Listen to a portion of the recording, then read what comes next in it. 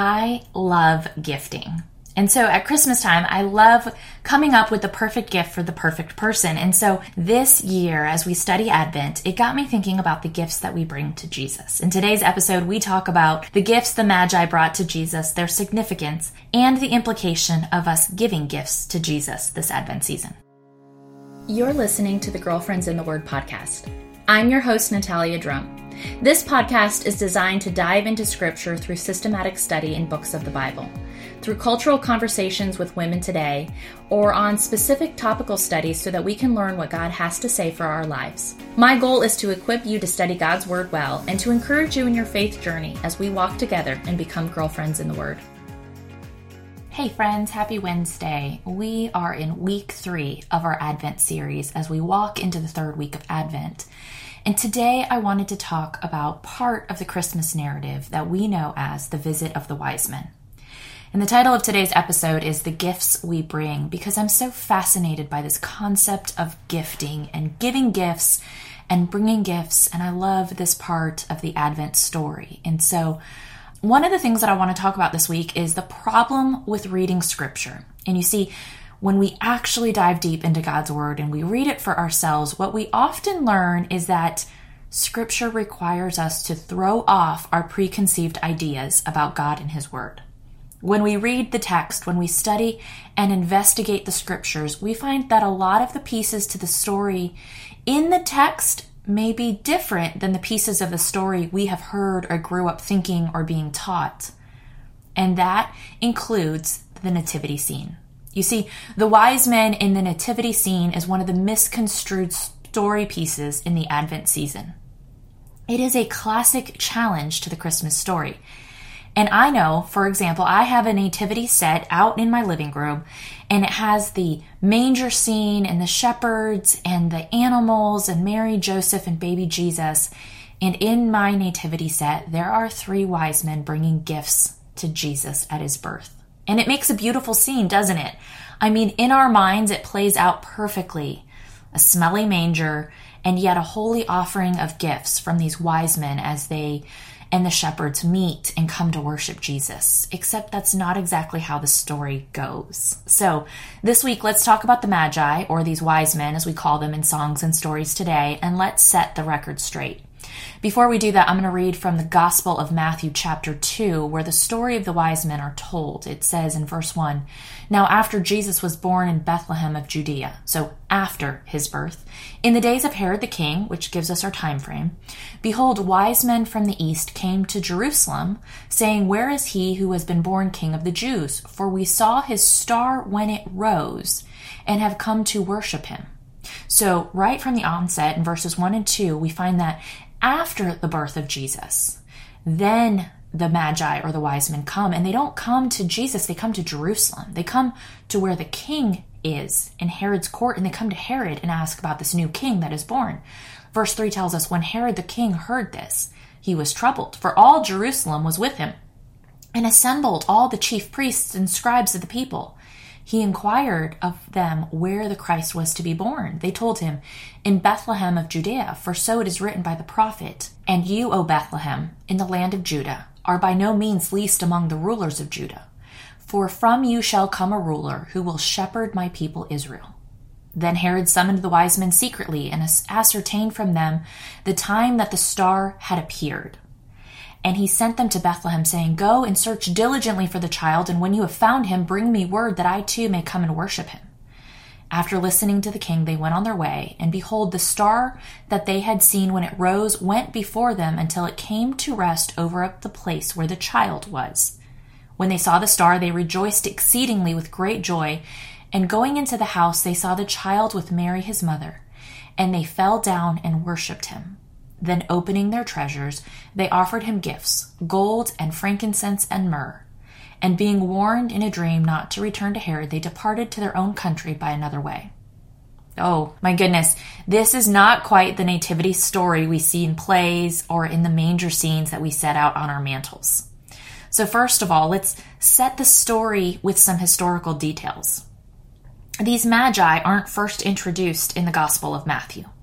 They are characters in Scripture that date way back into the Old Testament. In Egypt, we saw what were advisors, sorcerers, magicians, and wise men attending Pharaoh's court. So we see that this concept of wise men are often rulers or princes in the court of very important leaders. If you go into the book of Daniel, you see the claim to fame for these magi. When Nebuchadnezzar captured Judah and the nation of Israel fell into captivity in 586 BC, the royalty of the Jewish kingdom was captured and taken into Babylon to serve and work for King Nebuchadnezzar. Daniel was among those youth, and it was in his story that we learn so much about the wise men of the East, specifically those in Babylon. And while in the Gospel of Matthew it doesn't tell us where these men came from specifically, we do understand that there is a lot of information in the book of Daniel that kind of sets the stage for these wise men that would be in the area of Babylon, Media, and Persia, which would be the kingdoms that took over after Nebuchadnezzar. Daniel's wisdom and his insight far surpassed all of the magi that were in Nebuchadnezzar's court. And eventually, King Nebuchadnezzar put Daniel in charge of all of the wise men, to train them, to teach them, and to make them legitimate assets to him as the king. So, for those of us who read the story and think, well, how did these ancient astronomers or these wise men or these magi or whatever they were know how to follow a star? It's a great question. This is where the history during Daniel's time helps us set the stage, because when Daniel was in Babylon, God was using Daniel to train up men of wisdom, the princes in the court, the wise men, the nobility, who would be able to assist the king, but who would also be able to interpret the times that they lived in, and would be able to see the fulfillment of prophecies that Yahweh had sent to them because of the signs that Yahweh had promised to give. And so this is so important, because even in a season of captivity, when Israel was frustrated and they were in covenant discipline, God was working even then to set the stage for what was coming with the promised child. So the providence of God was always at work. Now we fast forward a few hundred years, and the night of the birth of Jesus is where we see the promised star go into the sky. It appears over Bethlehem, and the Magi in the east see the sign. The star has appeared, the sign of the prophecy has come, and they have been trained for generations to look for it. And now it's finally here. So they pack up their presents, and they seek the presence of the promised one. Now, let's not miss the important aspect to the Christmas story here. About a year and a half after the arrival of the star over Bethlehem, possibly up to 2 years, the Magi arrive to worship Jesus. They go into Jerusalem, they meet with Herod, they get the details, and they go out and find the child. They must set their eyes on the promised one. They must not miss their chance. They must worship him. They must offer something, so they come with all of their wealth and power and majesty from their kingdoms, and they find a toddler boy at home with his mother, playing on a dirt floor in a humble Jewish home. And these men of wealth and power and strength and might, they come and they offer up gifts. And we see 3 gifts, which don't necessarily mean that there were only 3 kings or 3 wise men. There could have been an entire entourage of them. And in fact, some of Jewish tradition holds that there were 12 of them. But we see 3 specific gifts listed. There's possible that there were significantly more given, but 3 are told to us in the text, and they are gold, frankincense, and myrrh.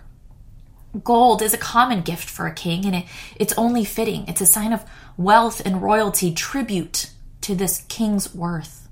And for Mary and Joseph, it quite possibly would serve as the provision for the journey they would take immediately following this visit. Because after the arrival of the Magi to the royal family, Mary, Joseph, and Jesus, would be forced to leave Israel and flee to Egypt, as King Herod now sought the life of the child. Frankincense, the second gift that's given, was used in Jewish offerings. This is where Old Testament history comes into play, because frankincense was used for grain offerings, burnt offerings, sin offerings. And as the people of Israel would come to the altar and offer up an offering before God, they would pour frankincense on it. It's so fitting that this costly oil, even today, and it holds so many properties, healing and worship and incense, it's used throughout Old Testament scriptures for sacrifice. Here they are seeing the child who would be sacrificed for our sins, and they bring frankincense. And myrrh. Myrrh also has Old Testament connotations. This oil produced from trees was used as a liquid or hardened into a resin, and it was biblically associated with worship. We see it in the Psalms and throughout different passages in the Old Testament.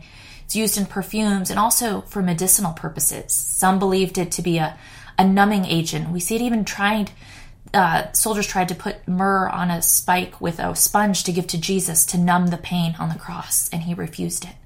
But we also see myrrh biblically after the death of Jesus. When his body is removed and it's wrapped in cloths for burial, they applied myrrh to his body. Such interesting gifts for the royal kings and wise men of the court to come from the east to bring to the child King Jesus.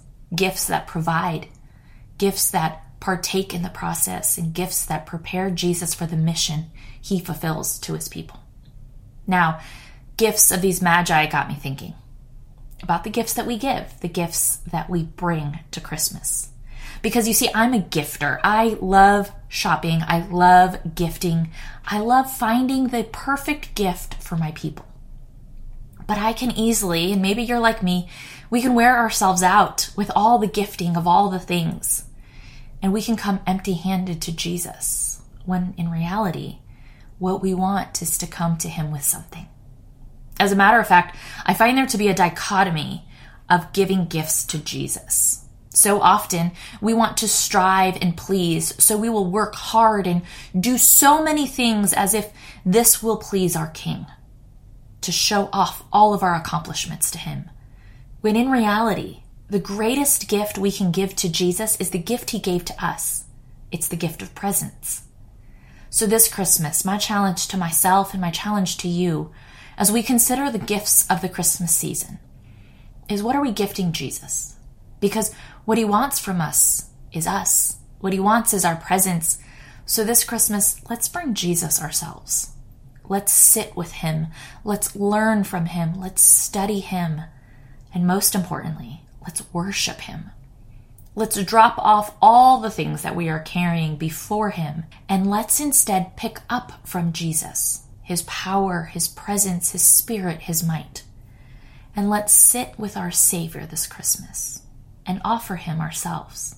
All of us, our mess, our heartache, our hurt, our questions. And let's give him our presence, because that's what he came to give us.